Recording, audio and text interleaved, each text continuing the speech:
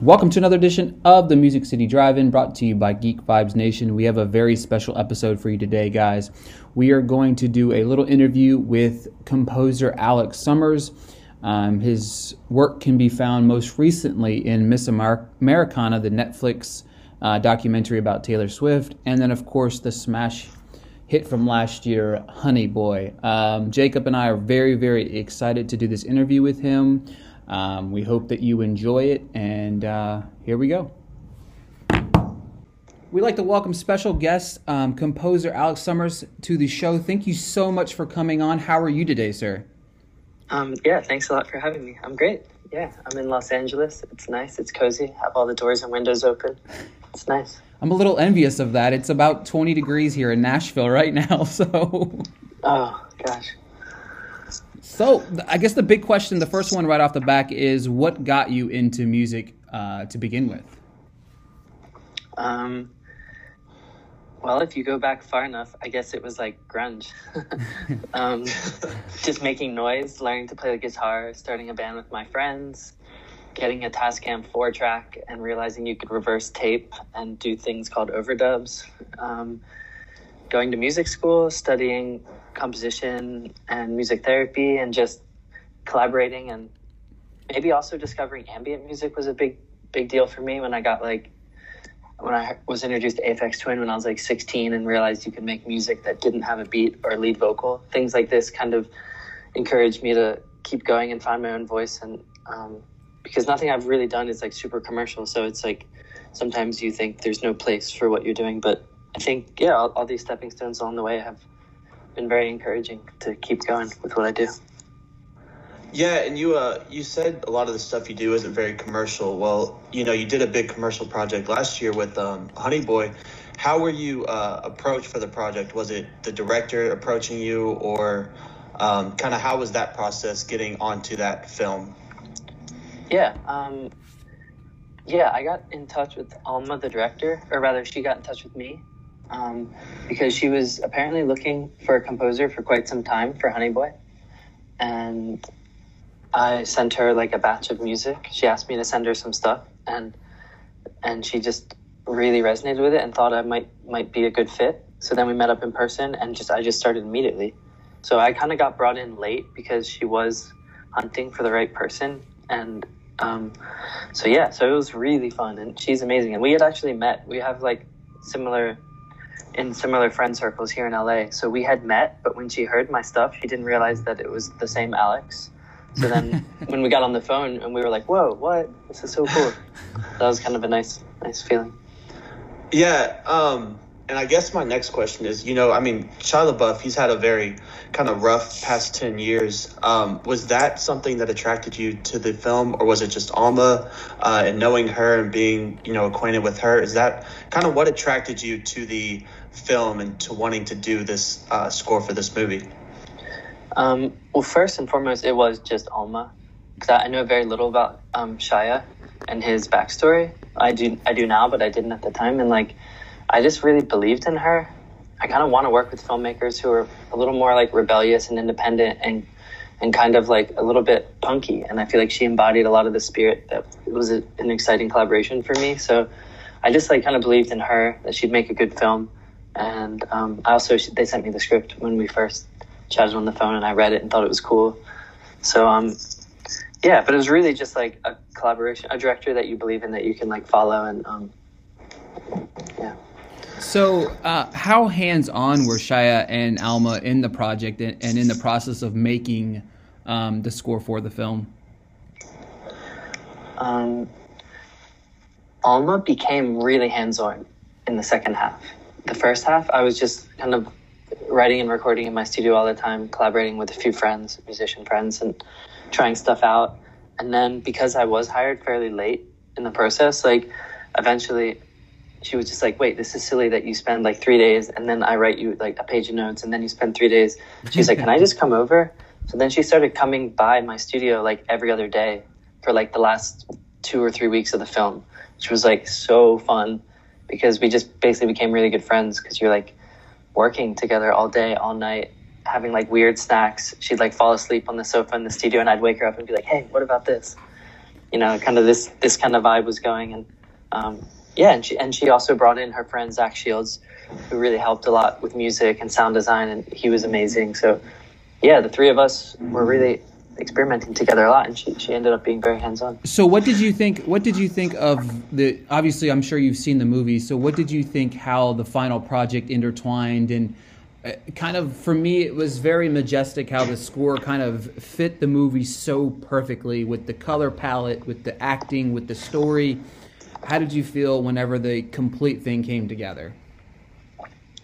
Yeah, I agree. I felt good about it. It was fun to see all that come into focus and take shape. Alma, her references were really cool. She talked about Pinocchio, like a boy on a string who wanted to be a real boy but couldn't quite reach it or something, and also talked about like carnival circus stuff, but never like too ridiculous, but like having that in my mind. So it used like harmonium a lot, which is like gives you that breathy, woody, kind of like traveling circus vibe, but without being like ridiculous actual circus music.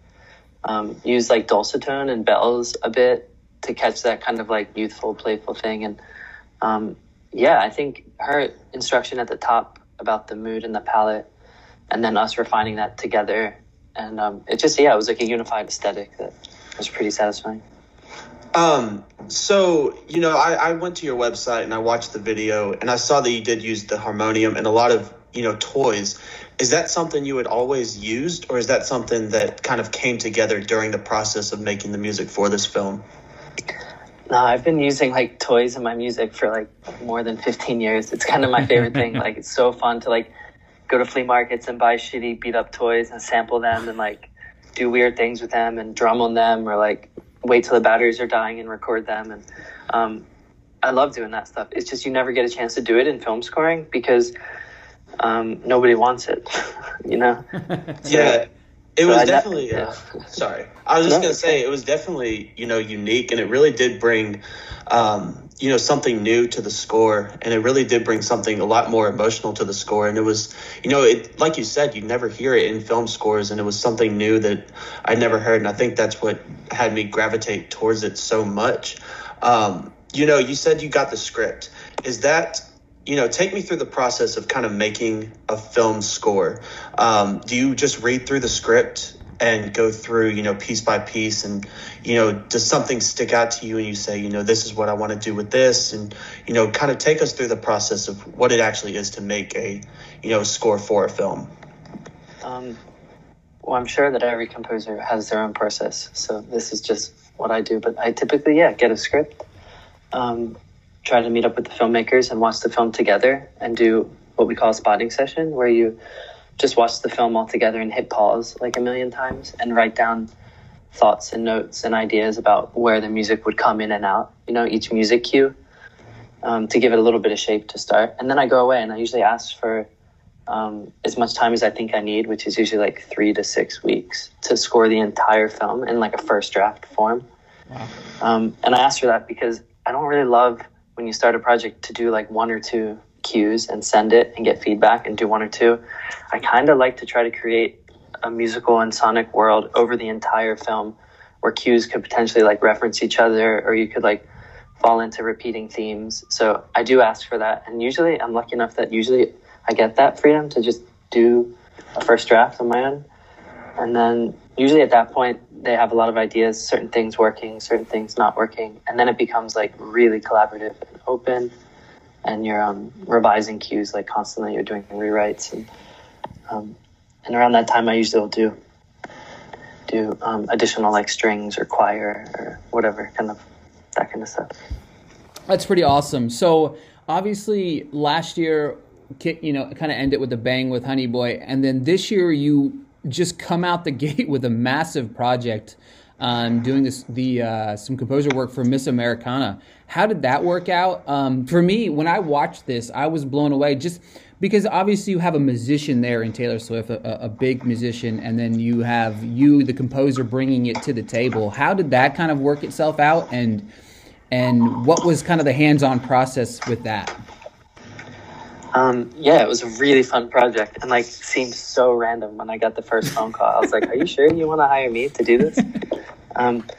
But Yeah, it was super cool. The filmmakers are amazing. Lana Wilson and Morgan Neville, the main producer, and everyone I worked with was so cool. And the whole thing they wanted me to lean into is that my music was kind of the opposite of Taylor Swift's music. So there was no, I was never asked to do anything that would resemble that. And most of the film is her music and her songs, and it has so much pace and momentum and melodic hooks and stuff. So the score work was more like her inner turmoil, and like the documentary goes into like her struggles in the last like 3 or 4 years of her life. And so in that regard, it was cool because this kind of more moody ambient stuff was pressed up against the more poppy stuff of her music. And they're kind of opposites in a way, but it was kind of a neat challenge to try to make that work and have it feel true to what she's going through and stuff.